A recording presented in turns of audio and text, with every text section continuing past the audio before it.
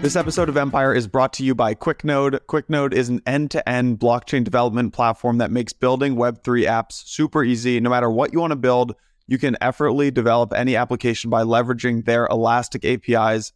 Go to quicknode.com, use code Empire. You'll get a free month on their feature-backed build plan. That's right, go to quicknode.com. You'll get a free month to start playing around. You'll hear more about QuickNode later in the show. All right, everyone. Welcome to another episode of Empire.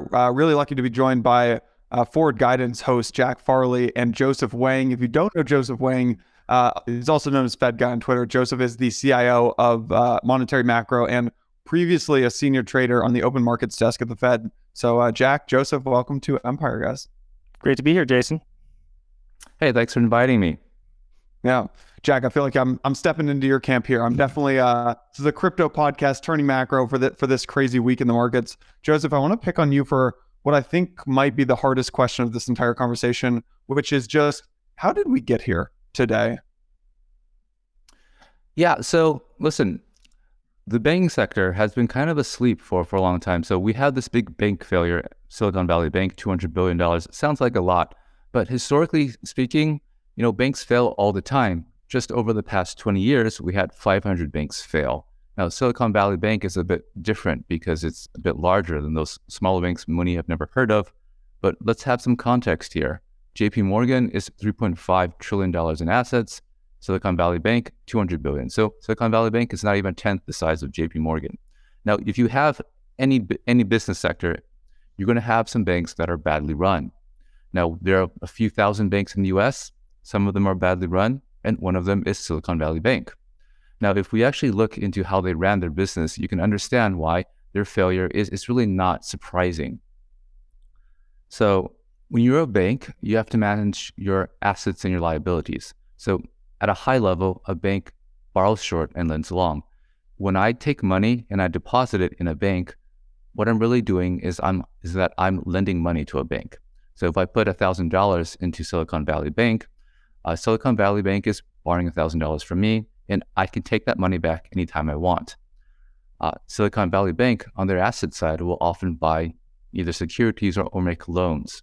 So the fundamental problem a bank has to solve is to make sure that it has enough assets to meet the potential redemptions that its investors have. By the way, if you are a depositor, you are an investor.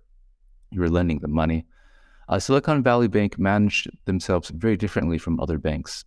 So if you are any other bank, when you manage your deposits, you want to make sure that you have a mix so that you won't have any sudden runs.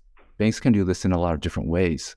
One way is to issue a lot of CDs. If you have a CD, a certificate of deposit, well, let's say it's a 1-year CD, then contractually, a depositor can't take their money back until that 1 year is up. So boom, you manage your liabilities. You don't have to worry about any runs. Another very common way that banks manage their liabilities is to make sure that they have a deposit base that's largely insured.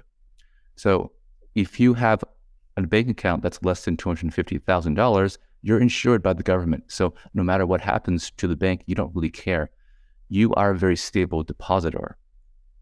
Most banks have, let's say, about 50 to 60% of their deposit base insured. If you're a small bank, it could be much higher. Now, Silicon Valley Bank, almost all of its deposits were uninsured, so over 90%. And that's because they went after the business of high net worth individuals and corporations. Now, that's a very, very vulnerable mix because these guys, they're uninsured depositors. The second something's wrong, they have an incentive to bolt. And they did bolt. And what seemed to precipitate this is that on the asset side, Silicon Valley Bank bought $120 billion of long-dated securities, rates went higher, and that $120 billion is now worth $100 billion. So they had about $20 billion in unrealized losses. Some can say that maybe they were insolvent. But that, of course, depends on whether or not everyone asks for their money back at the same time. You hold something that is underwater, eventually it converges to par value again. But we did not give Silicon Valley Bank time to do that. If you look at their loan portfolio, they're famous for making loans to all sorts of startups. That doesn't seem to have been a very good business these days. It was great a couple of years ago, but so it's what happened to Silicon Valley Bank, in my view, was just the poorly run bank who went bust. Right. And the for Silicon Valley Bank, it was those depositors who pulled their money. That happened on Friday. The Federal Deposit Insurance Corporation took it over, shut it down. On Saturday, we had a sort of a day of rest. On Sunday, the FDIC, the Fed, and the Treasury came out with a joint statement announcing that they had shut down another bank, Signature Bank, and that all deposits would be made whole above the $250,000 threshold. So all deposits, not just insured deposits. And then the Federal Reserve has a new program where it will lend against eligible collateral for a term of up to 1 year. So that's just to set the stage. And then I'll also put this chart on screen, which just is of the sort of chaos that we're having in the market right now. It's 10:44 a.m. First Republic Bank down 65%. By the way, it was down a lot on Friday. The KBW regional banks index down like 10 or 11%. So there is a lot of blood in the streets here. So Joseph, I know you pointed about how Silicon Valley Bank was a unique incident. They had insurance deposits that were not insured, business accounts, people pulled their money. But what gives you confidence that this isn't systemic? Because yesterday we had Signature Bank collapse. Now First Republic Bank, I hope they make it. There's a one across the street from me. I love First Republic Bank, but the stock's down 65%. What gives you confidence that things will be okay here? Yeah, so that's a really, really striking chart. But what's also striking is that I think for the audience, most people have never heard of those banks. So this is actually a bank. This is largely a banking crisis for banks that people have never heard of. Medium banks, smaller banks. Now, they are good banks. A lot of them I've seen before and I've looked into. So a lot of them are good banks. But in the banking sector, the assets are heavily consolidated. So the top 5 banks in the US account for about half of all the banking sector assets. So, like many other industries, it's kind of a winner-take-all industry. So even if you have a whole lot of small banks disappear, it doesn't really have systemic importance. Another way to think about this is that contagion happens largely through the financial markets. So if you remember Lehman was heavily integrated into the financial markets. Big market participant, a lot of people traded with them, a lot of people had counterparty risk with them, and when they went under, everyone that was entangled with them went down. But all these banks, they're basically like big local banks. They make a lot of loans to local businesses and so forth, but they're not really enmeshed with the global financial system. So if they were, and I don't think this will happen, but if many of them failed, it doesn't really spill over to everything else in the world the way that a Lehman would, the way that a globally connected, systemically important bank would. So I think a lot of this is just panic. First Republic, I can kind of understand. First Republic is actually based in San Francisco, and many people can see that and kind of link them with Silicon Valley Bank, but they're actually very different in their business model. For example, First Republic, instead of buying a whole bunch of long-dated securities, makes a whole lot of loans. And they also have a larger percentage of their deposits insured. So Silicon Valley Bank, maybe 90+% was uninsured deposits. But for First Republic, it's still higher than average. It's probably like 65% and so forth, but it's much less. And something else that's happening today is, as you mentioned, Jack, the Fed took out the bazooka. They took out a term bank something funding facility, which actually breaks all the rules of central banking and is a terrible, terrible mistake. But that being said, they'll probably see that it doesn't work and they'll probably go even further. So I would not be surprised if they announced something like a full deposit guarantee, just like they bailed out all the depositors in Silicon Valley Bank. It stands to reason that they're willing to do this. And why not do this now when it's actually costless to do so? Joseph, you mentioned something in the answer to my first question, which you said that SVB made these kind of bad loans to startups, right? But my understanding of this whole situation is that this is not actually the case of bad loans. The true culprit here is not, in fact, credit risk, like maybe 2008, 2009, but it's interest rate risk. Can you maybe just unpack that a little bit for us? Sure. That's a really good point. And so when interest rates, so the price of an asset, right, can go up or down for various factors. If you have a fixed income security or a fixed income loan, the asset price can go down when rates go higher. And like I mentioned earlier, Silicon Valley Bank had $120 billion worth. Okay, so they have $210 billion in assets, and of that, $120 billion were securities, fixed rate securities, basically. And so when the Fed began aggressively raising rates, the value of those securities went down from 120 billion to about 100 billion. So they had $20 billion in unrealized losses. Now, I mentioned the credit side as well, because they also hold loans. And, if you have a lot of stress in the tech sector, especially in the startup tech sector, the value of those loans will go down, not just with interest rate going higher, but also because there's some credit. But the overall takeaway is that their asset values were lower. There was a lot of unrealized losses on those assets. And that's really, really important for a bank when you need to raise cash. When everyone is taking money out of the bank, a bank has to use its assets, either sell them or borrow against them to raise cash to meet those outflows. But you can only raise cash against market value, not what you put on your accounting books. And so when you have $20 billion in unrealized losses on your securities and they were unhedged, that means there's $20 billion less you can borrow against. And that might not be enough to meet all your deposit outflows. And in this case, it wasn't. The last thing they could do is they could actually use their loans and borrow from the Fed. But again, those loans values, I'm guessing, are also not worth that much. Okay, so you're a bank. You buy a treasury bond or a bond. You have interest rate risk if the interest rates go higher, which will cause the price of the existing bonds that you have to go down. Most banks, I feel like, would have hedged here. And they would have maybe entered into a derivative agreement called an interest rate swap.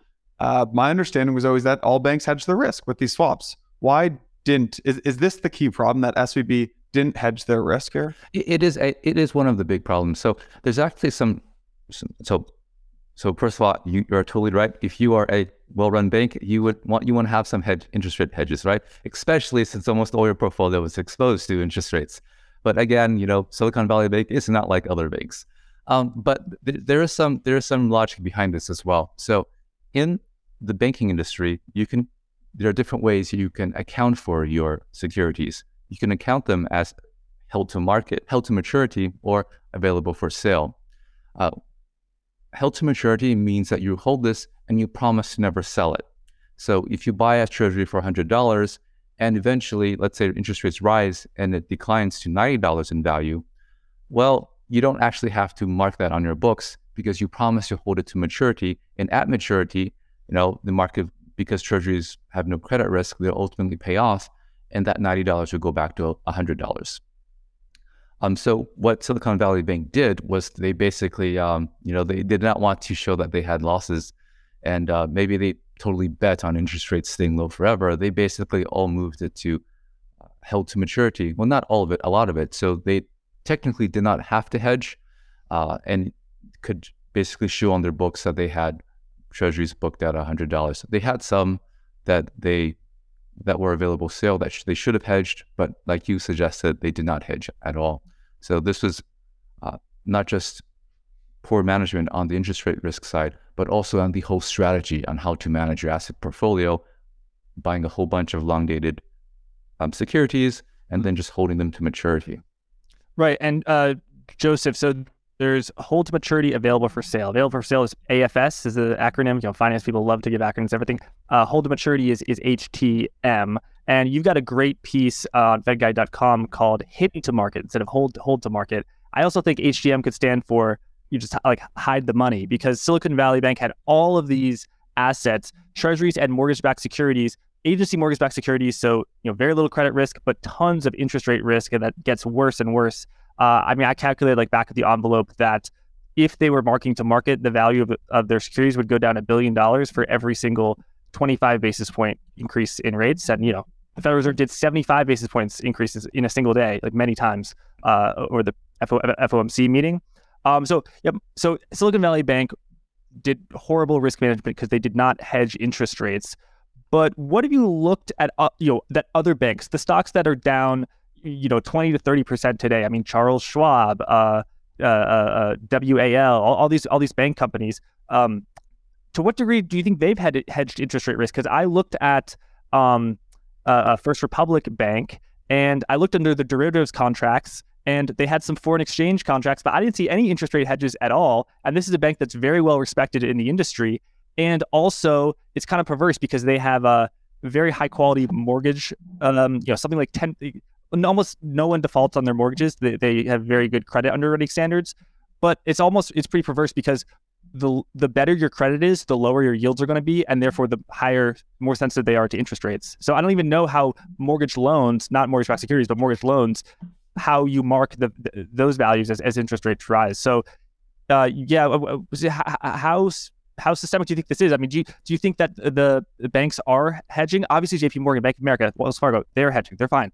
But what about the peers of First Republic and its peers? And also the duration risk, Joseph, as you first taught me, 15, 16 months ago, the Federal Reserve imposes losses on the financial system as it raises rates. Yes, I can sell a swap to Jason. You can sell a swap to Joseph, and the losses get moved around, but the losses are still there, right? Yeah, you're exactly right. So, but you have to look at the equity side as well. You have more losses, but I mean, look at the price of home values, look at the price of stocks, and look at all the free money that the federal government sent into the system. You also have more equity as well, but the losses can become large if we continue to hike rates. For in the case of First Republic, so I think part of the reason why they don't have interest rate hedges is that they don't have a very big, actually they don't really have any securities portfolio. Very different from Silicon Valley Bank. Rather than buy a whole bunch of securities, they went out and they made a whole bunch of loans. And a lot of those loans, like you mentioned, Jack, are mortgage loans. Now, the loan treatment for accounting is a bit different from securities. There's no available for sale for the loan portfolio. So you don't actually market to market. You hold it for maturity. It's held for investment. And if you hold something for maturity, you don't really have a need to hedge it. And so that's probably why they don't really hedge their interest rate risk. It's because they're committed to holding those mortgages until they mature. And as you mentioned, that doesn't mean that their market value doesn't decline. And so far, I'm sure their market value for their loans has declined a lot as well. I believe that was also disclosed on one of their recent annual reports. And that could be part of the reason why people are panicking. They're afraid that, maybe that this First Republic Bank, it might be insolvent, just like Silicon Valley Bank. But, the Fed, this is a common problem in banks. When you have something like this, what would happen is that First Republic, rather than selling their securities, could take their mortgages and they could borrow from the Fed at the Fed discount window. Mm-hmm. And how is the discount window that's always there? How is the discount window different than the new facility, the bank term lending program or something? Yeah, so the discount facility, so for those of you who are not familiar with this, so a central bank in its basic function acts as lender of last resort. So if a bank, let's say they have a lot of good assets, but suddenly don't have enough cash on hand to meet everyone asking for their money back, what a bank can do is that they can go to the Fed and borrow against their good assets, get some cash, and meet the withdrawals.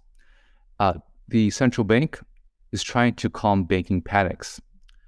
Before there was a Fed, oftentimes people would panic, take all their money out of the bank. The bank did not have enough cash on hand and would eventually fail. And that was really bad for everyone. And so now we have a central bank. They're acting as lender of last resort. The basic principle of lending as a lender of last resort is that a central bank lends to a bank that is solvent, so their assets are worth more than their liabilities, and they want to lend against good collateral and at a penalty rate. This is to encourage banks to behave well. So that's how a discount window would operate. But the new facility is completely different. Instead of actually lending to banks that are solvent, instead of actually lending against collateral that's of good value, and instead of lending at penalty rates, the new Fed facility actually does this. They don't actually care whether or not you're solvent or not, and they're willing to be severely under-collateralized. So if I bought a Treasury security at $100 and it's now trading at $80, I can take that Treasury security, go to the Fed, and borrow $100. The Fed would be under-collateralized by $20, but that's okay. And the third thing that's different is that the Fed is offering a rate through the facility that is around and slightly a little bit less than market rates. So there's no penalty there. So this facility is basically a huge bailout facility to the commercial banks. And it's really unfortunate too. So we had a great financial crisis in 2008, and thereafter we had this huge change in regulatory regime where the Fed basically, one, they did QE and pumped the banking system full of liquidity, and two, they made all these super tough rules that essentially socialized the banking sector. It seems like they had a process in place to make sure things like this don't happen, and if they did happen, they could resolve it, but they just gave up on their system and completely changed the rules of the game and decided to basically just bail everyone out. Jack and Joseph, I just want to pause and almost make sure I'm understanding everything that you guys are talking about here. My thought, which is I have the macro brain of a 5-year-old here, is that rising rates are a good thing for banks. But Jack, I've been learning on forward guidance that I was actually wrong there. And that everything in fixed income world, bonds, loans, mortgages, has the same problem right now, which is you have low coupons, nobody wants them, you can't sell them except at a loss because of these high interest rates now. And so what the Fed has basically done is embedded trillions of dollars of losses into the market by yanking interest rates higher. Is that a correct statement? Yes. When people say, and I don't think they're saying it anymore, but they used to say it all the time, that rising rates are good for banks, full stop. There's an aspect of that is right, because if interest rates go from 0% to 4%, instead of being able to lend at 1%, you can now lend at 5% if you lend 100 basis points over treasuries, and that spread gets even wider as interest rates goes up. So your income goes up a lot. However, your cost of funds also goes up. So it's about that net interest margin, the spread between your cost of funds and how much you're earning on your loans. But there's the securities fact, which is, if you own a 20-year treasury bond and you own it with a coupon of 1, and when interest rates are at 0, it can be worth $100. But if interest rates go to 5%, it can be worth $60 or $70. I'm just making the numbers up. And then you have mortgage-backed securities, which are negatively convex, where the more interest rates go up, the more sensitive they are. So it's kind of like being short a put option or something like that. It's like being short GameStop. That's a little drastic. But so it's, rising rates help bank income, but they are really bad for bank book value, how much the bank is actually worth. And now I've ventured far outside my expertise, so I'll turn it over to Joseph. You're exactly right, Jack. You're making a really good point as well. So right now, at a system-wide level, so interest rates are on 5%, but what are you getting from your checking account? 0, right? So that's the bank making a very, very big net interest margin. So the bank basically can lend at around 5%. It's paying you 0%. So it's pocketing a lot of profit there. And bank interest income has been exploding higher with higher rates. But as Jack mentioned, that's not the only thing that matters as well. It also hurts the asset values of banks. But that's actually usually not a problem because you don't have to mark your assets to market value. So like in the case of Silicon Valley Bank, you can take stuff, you put it to hold to maturity, and you can just mark it out at whatever you bought it from. So it doesn't actually, even though the market value does decline, it doesn't show up on your financial statements until you actually have to sell it for cash. Then you have to go by market value. Everything becomes mark to market, and you have a big problem. So that's why it's so important that a bank, 1, manage its liabilities, and 2, the Fed is trying desperately to make sure that there's no banking panic, because as long as no one goes and runs from, let's say, tries to take out their deposit at the same time, eventually the bank's asset values will recover and their NIMs will remain healthy. So everybody across Wall Street has losses on fixed income right now, but the difference between SVB and the other banks are that 1, they didn't hedge out the risk, but 2, other folks are not forced to recognize those losses. They can just kind of sit on those unrecognized losses. Is that correct? And just hope that eventually those losses will recover, or the equity value will eventually match those losses. But SVB, because of this run, was forced to recognize the losses. Is that okay? Exactly right? You're exactly right.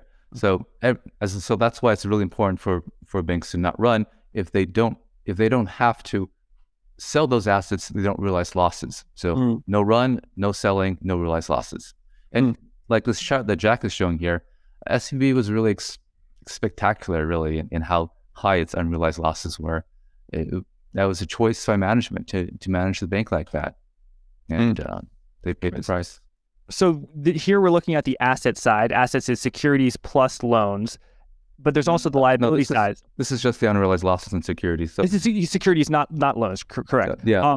And this is the deposits, so the liabilities. So you see that over 90% of Silicon Valley Bank's depositors were uninsured, meaning they were held in accounts that held more than $250,000. First Republic also pretty uninsured.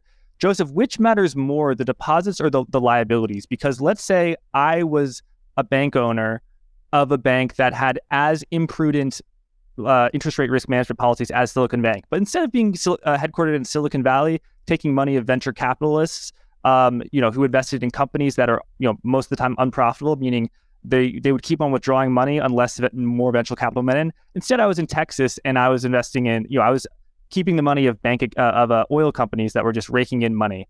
Do you think I would have had the similar? Would my bank still exist, or would I be out of business like Silicon Valley business? No. I think if you manage your liabilities well, you could do terrible things on your asset side, and no one would call you for it. So, if they had stable liability base, if they even issued a whole bunch of 1-year CDs so that no one can just take their money out whenever, they would have been fine. So. This was a choice from them. Like if you look at that chart that you just showed up, Jack, the uninsured deposits of Silicon Valley Bank was much, much higher than anyone else in their peer group. So that's just a choice that they made. And if they chose differently, maybe they might still be here. Right. But do you also think, Joseph, that there's a degree of this is a sector-specific phenomenon where venture capital has ruled the world, Silicon Valley has ruled the world for the past 20 years, past 10 years. But right now, that part of the country is going through a rough time because venture capital funding has kind of dried up. So if I have a company where I'm growing a lot, but I'm unprofitable because venture capitalists, at least they used to, wanted me to grow, not be profitable, and I'm putting out more. My costs are more. So that might help as well because like your example for the Texas oil, if you keep having money flowing in, then even if you have a lot of uninsured deposits, you still have lots of inflows. So that matters as well. So that's a good point. They are going through kind of a downturn in that area. So you could have people just having less money to deposit because everything's drying up, and maybe that has problems as well. But I think the bigger part really is just having liabilities that are stable. It's more difficult to grow if you don't have a booming industry, but that's not the same as having a run. Right. That's a good point. And then let's just, while we're looking at these charts, these are the unrealized gains or losses on investment securities. So the gold is available for sale that were being marked, whereas the blue were held to maturity that were not being marked, but were added in by this chart. And this is kind of the root of the problem, right, Joseph? This definitely. So this is how I look at this. So if you have lots of unrealized losses, you have less market value in which to pawn your securities for liquidity. So it makes it more likely for there to be a liquidity crisis because the market value of your security is dropped, so you can't borrow as much against it. If you had $100 in securities and they're worth $80, that means you can only pawn them for $80 in liquidity. And if you have a lot of people asking for their money back, maybe $80 is not enough. So I think that's how this feeds into this Silicon Valley Bank story. Right. One more chart up, and then we'll get back to it.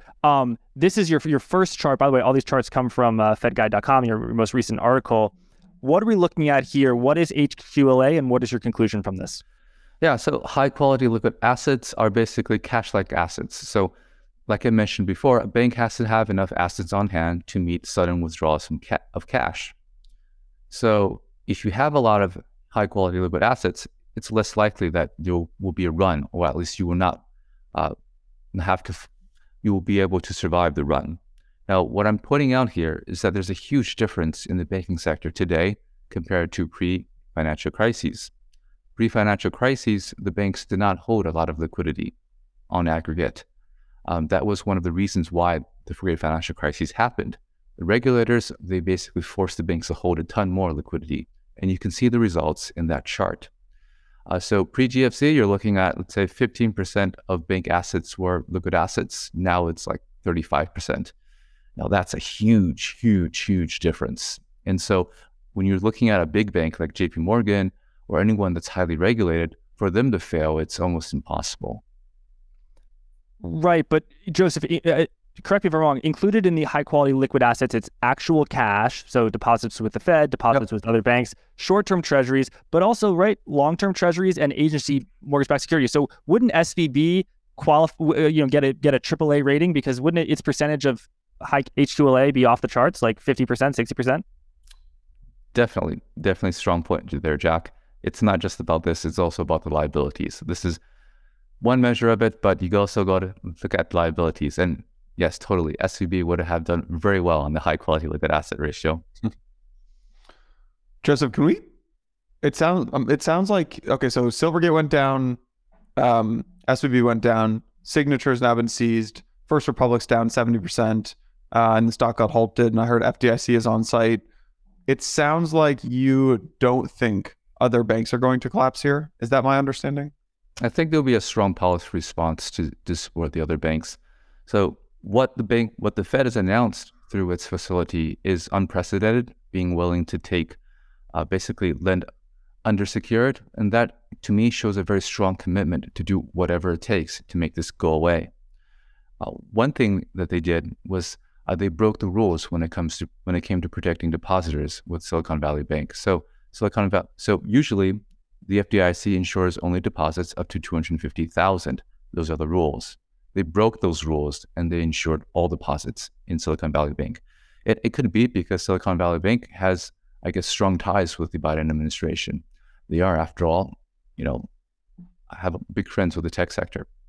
So if they're willing to break rules for Silicon Valley Bank, I think it shows that they're willing to cross that line, and it would not be surprising to me if they roll out some kind of larger blanket guarantee of all deposits in the country as a way to stem what we perceive to be a banking panic. And that would be a very effective way to do it.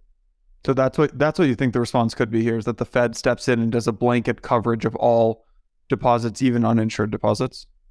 So it would be a joint effort between the Fed, the Treasury, and the FDIC. So yes, I think if this doesn't go away, I think that's the next strong move, and it will work 100%. And the way that you're delivering that message to me right now tells me that you disagree with that response. Well, yeah, listen, man, if you have you are a business owner, right?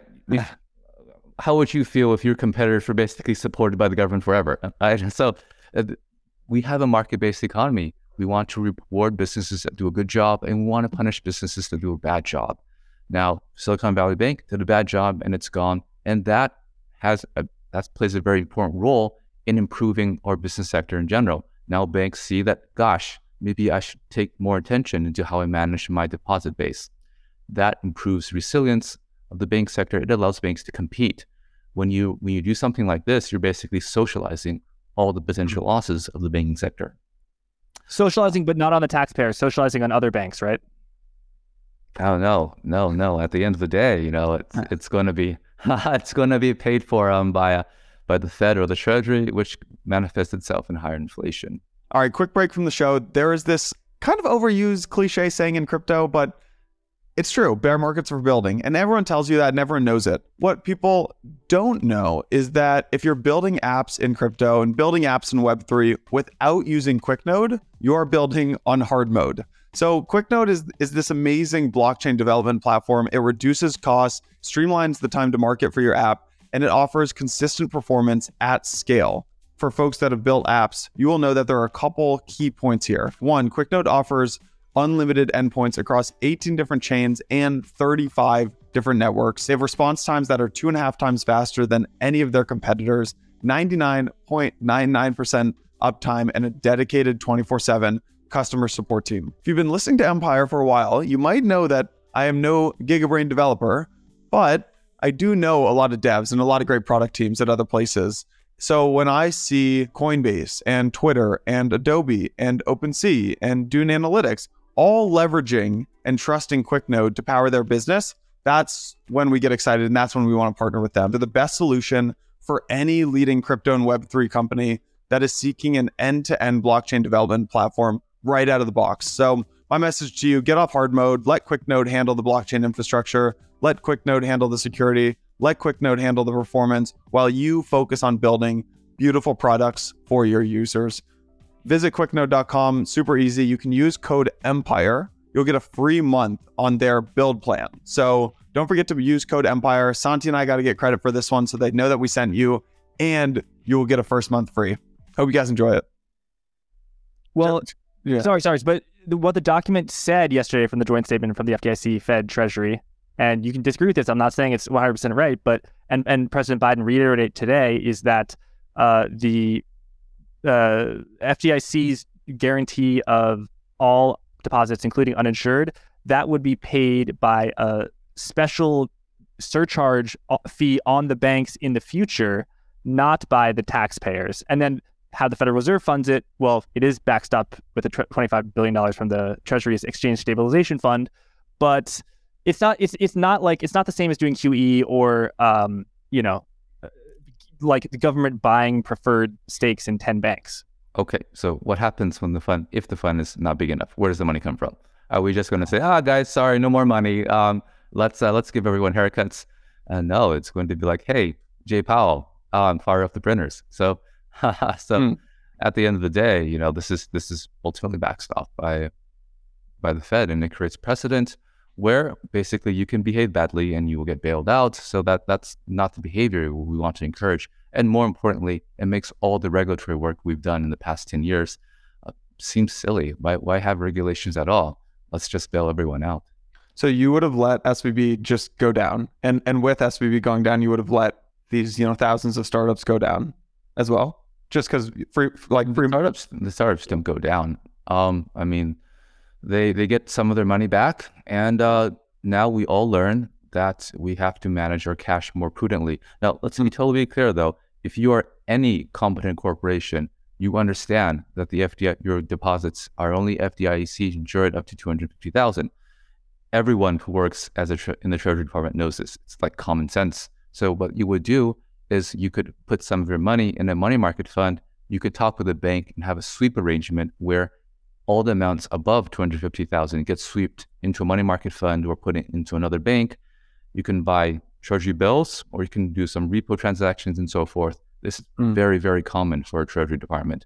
There are some very big very big companies who had, it seems, reportedly hundreds of millions or even billions in Silicon Valley Bank.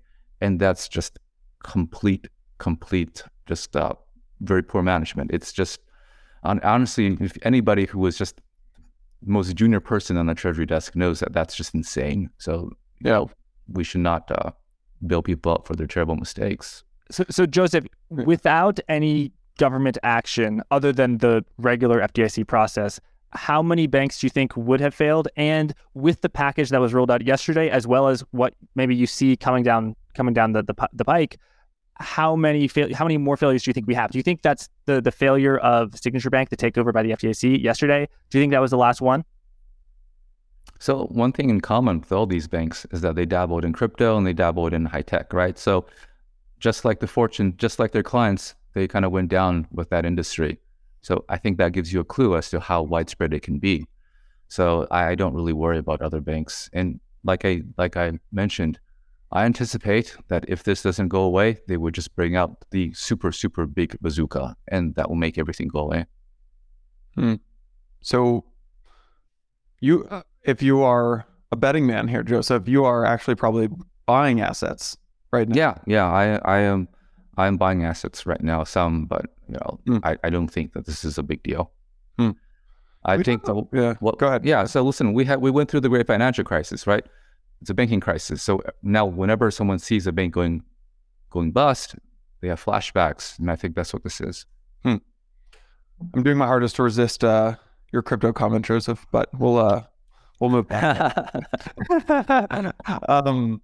I've heard you say, I forget if it was on Jack's show, if it was on Forward Guidance, or on Twitter or somewhere else, or maybe in one of your writings, but I've heard you say that the Fed is going to hike and hike and hike and run, and just continue hiking until something breaks. I've heard you use that term, until something breaks. This seems like something breaking. So, is this the thing that you've been looking out for? And do you think that this is, a rate hike was priced in? How does this change your view on rate hikes? So if you look at the market today, you will see a very big change in how the market is pricing Fed expectations. Yeah. Interest rates have gone down a lot. And if you look at the 10-year, it's back at 3.5%. So what's happened is that monetary financial conditions have eased a lot. Monetary conditions have eased. Now, if this persists, you can go out and get a mortgage, sure, maybe around a 5 handle soon. It was about 7% basically just a few days ago. So what's happening is that the underlying real economy inflation dynamics, in my view, are not really affected by this.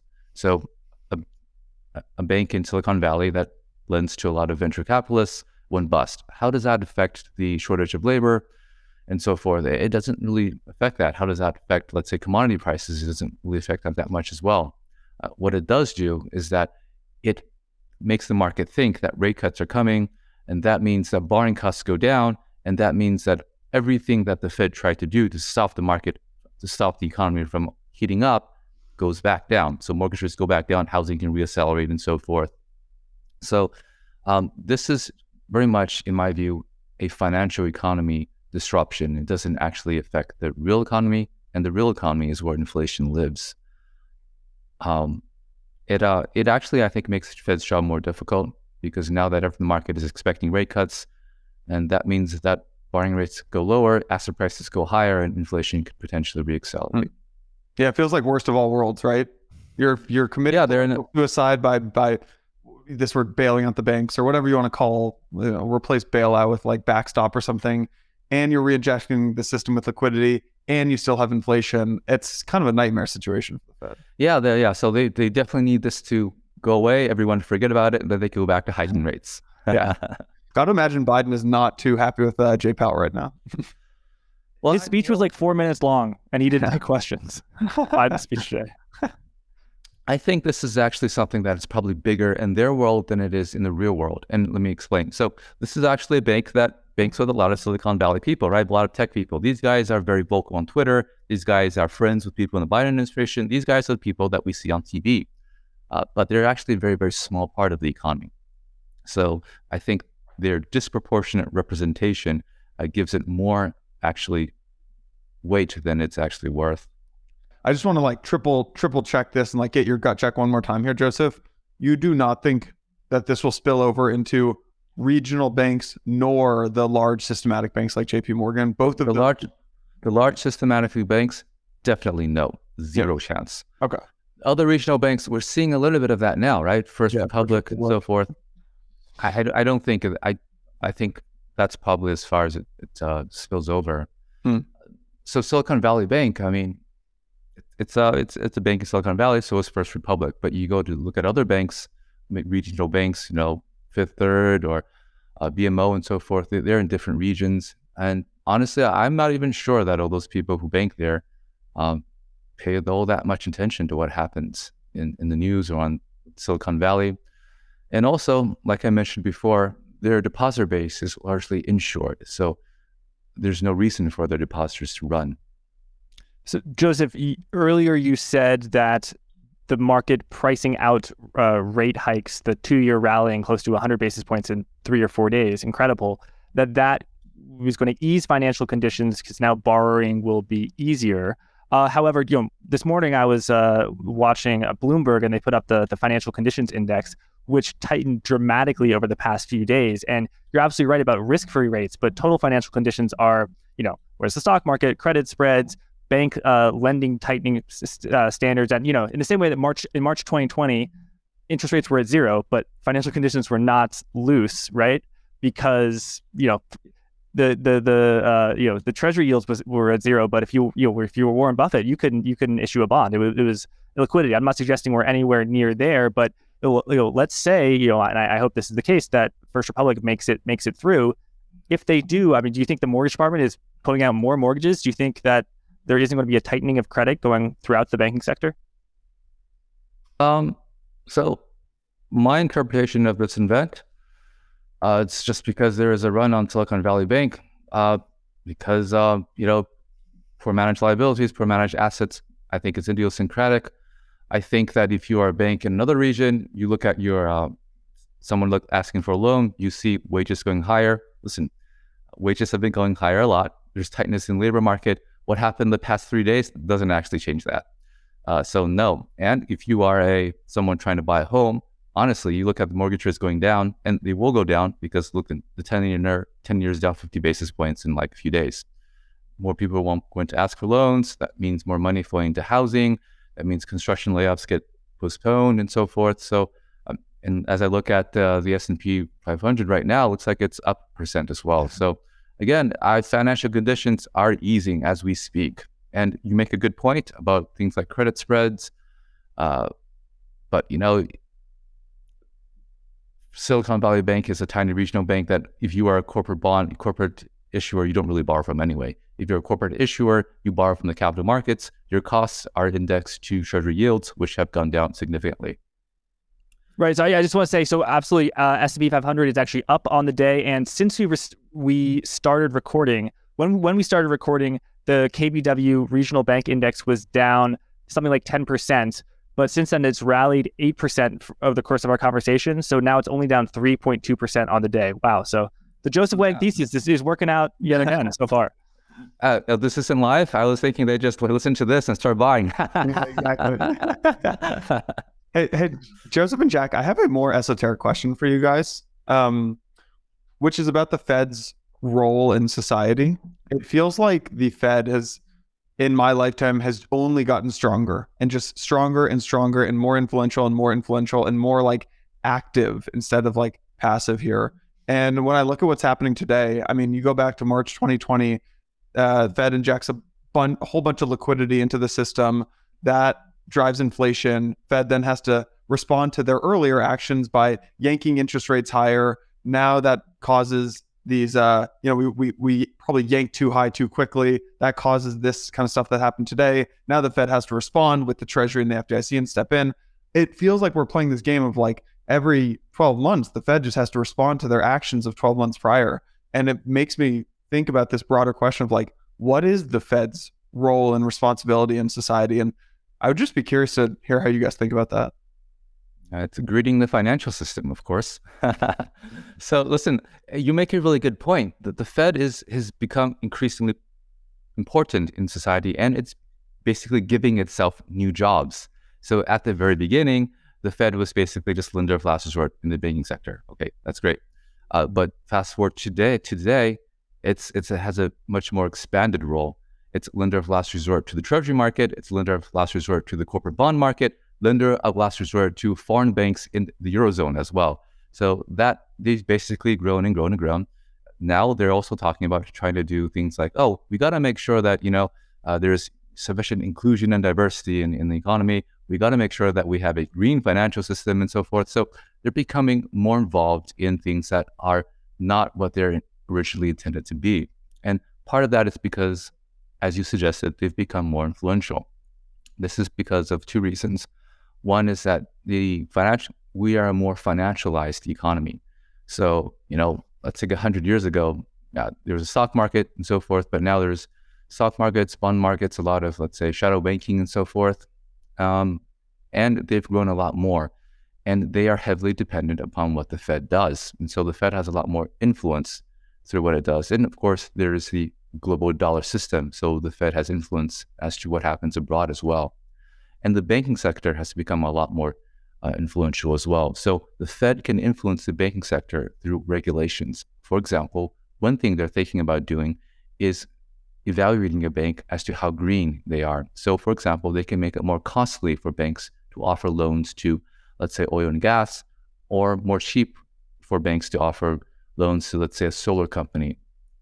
And this lever of influence allows them to directly impact real economy stuff. And so because the Fed has so much power, you have more people lobbying them, and you have them trying to, take advantage of this. And some governors at the Fed are more active in doing this than others. And potentially they could roll out a central bank digital currency, which would even more greatly expand their potential reach. If that were to happen, you would have deposits not at your local bank, but at the Fed. So, the Fed will basically have more control over what you're able to buy, and potentially, influence more behavior through that. So, the Fed's role in society, I think, needs to be discussed and debated more. I think it's really grown because people don't understand it as much, but they've really grown in a way that it's beyond what their legislation originally intended. So it's a discussion we definitely should have. That was so eloquent, Jason. There's nothing I could possibly add onto what Joseph said. I've got a question for Joseph, which is, so let's assume that you're right that the liquidity situation for deposits is not systemic. It's idiosyncratic. A few bad apples, as you said on Twitter. By the way, on Twitter, you're at FedGuy12. What about the price of deposits? Do you think that, okay, yes, even though these banks are not going to go down, they, 2 weeks ago they had $1 trillion in deposits at 50 basis points. Now they're going to have to pay 170 basis points, and that's going to eat into their profitability. I know you had been bullish on the banks sort of before this because of that, NIM was wide, but do you think NIMs are going to have to narrow now?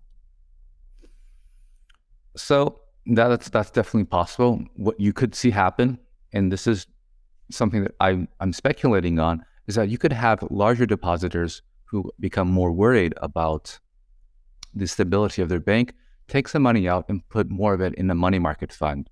Now, money market funds are offering around 4.5% to 5%.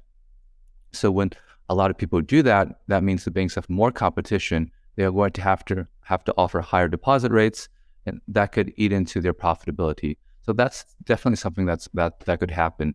I think we don't have. So all this episode just happened over the past few days. So we're going to have to look at data over the next coming weeks to see if that actually does play out.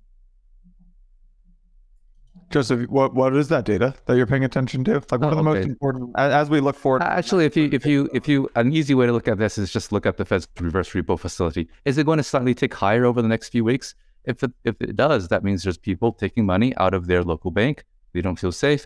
They put it in a money market fund. The money market fund puts it in the reverse repo facility, and that's available daily. So it's actually pretty good data. I guess as we think about wrapping this up, like, what are the for folks who don't have access to go speak to FedGuy12 every day, what are the main things that we should be paying attention to?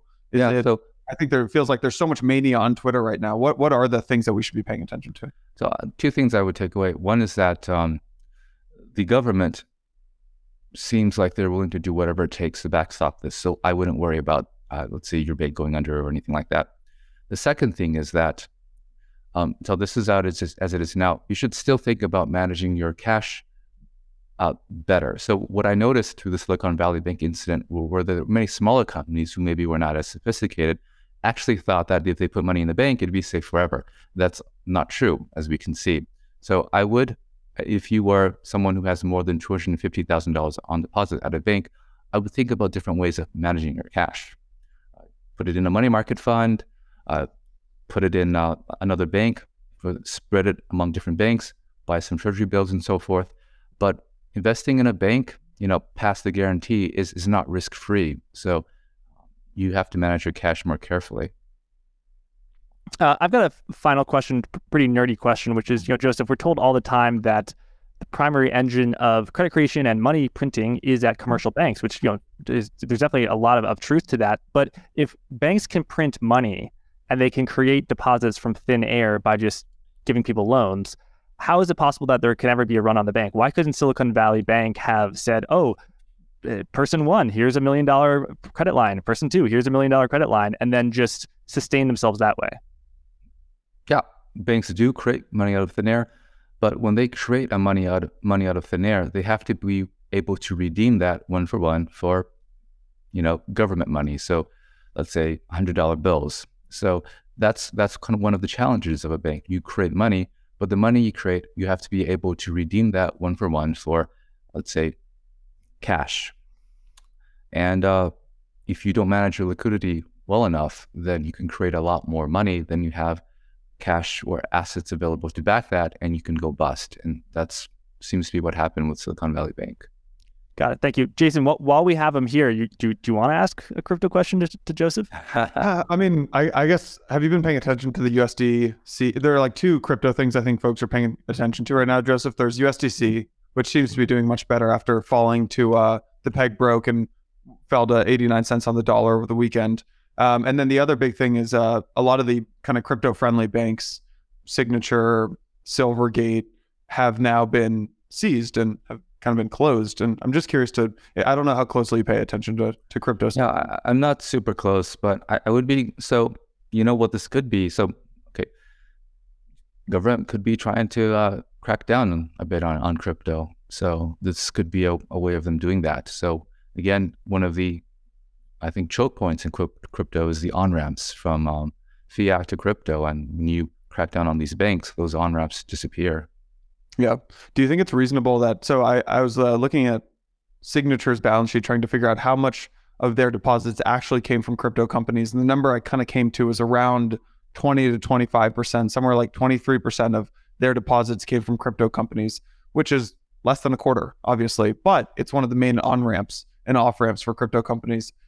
Do you think it's reasonable that, I mean, I don't know, the regulatory body, I don't know if it was the Fed or the Treasury or FDIC who kind of took them down here, but do you think is it a thing that could happen that they kind of used this whole chaos scenario to sweep the takedown of Signature under the rug? Is that, from your understanding of how kind of the inner workings of all this work?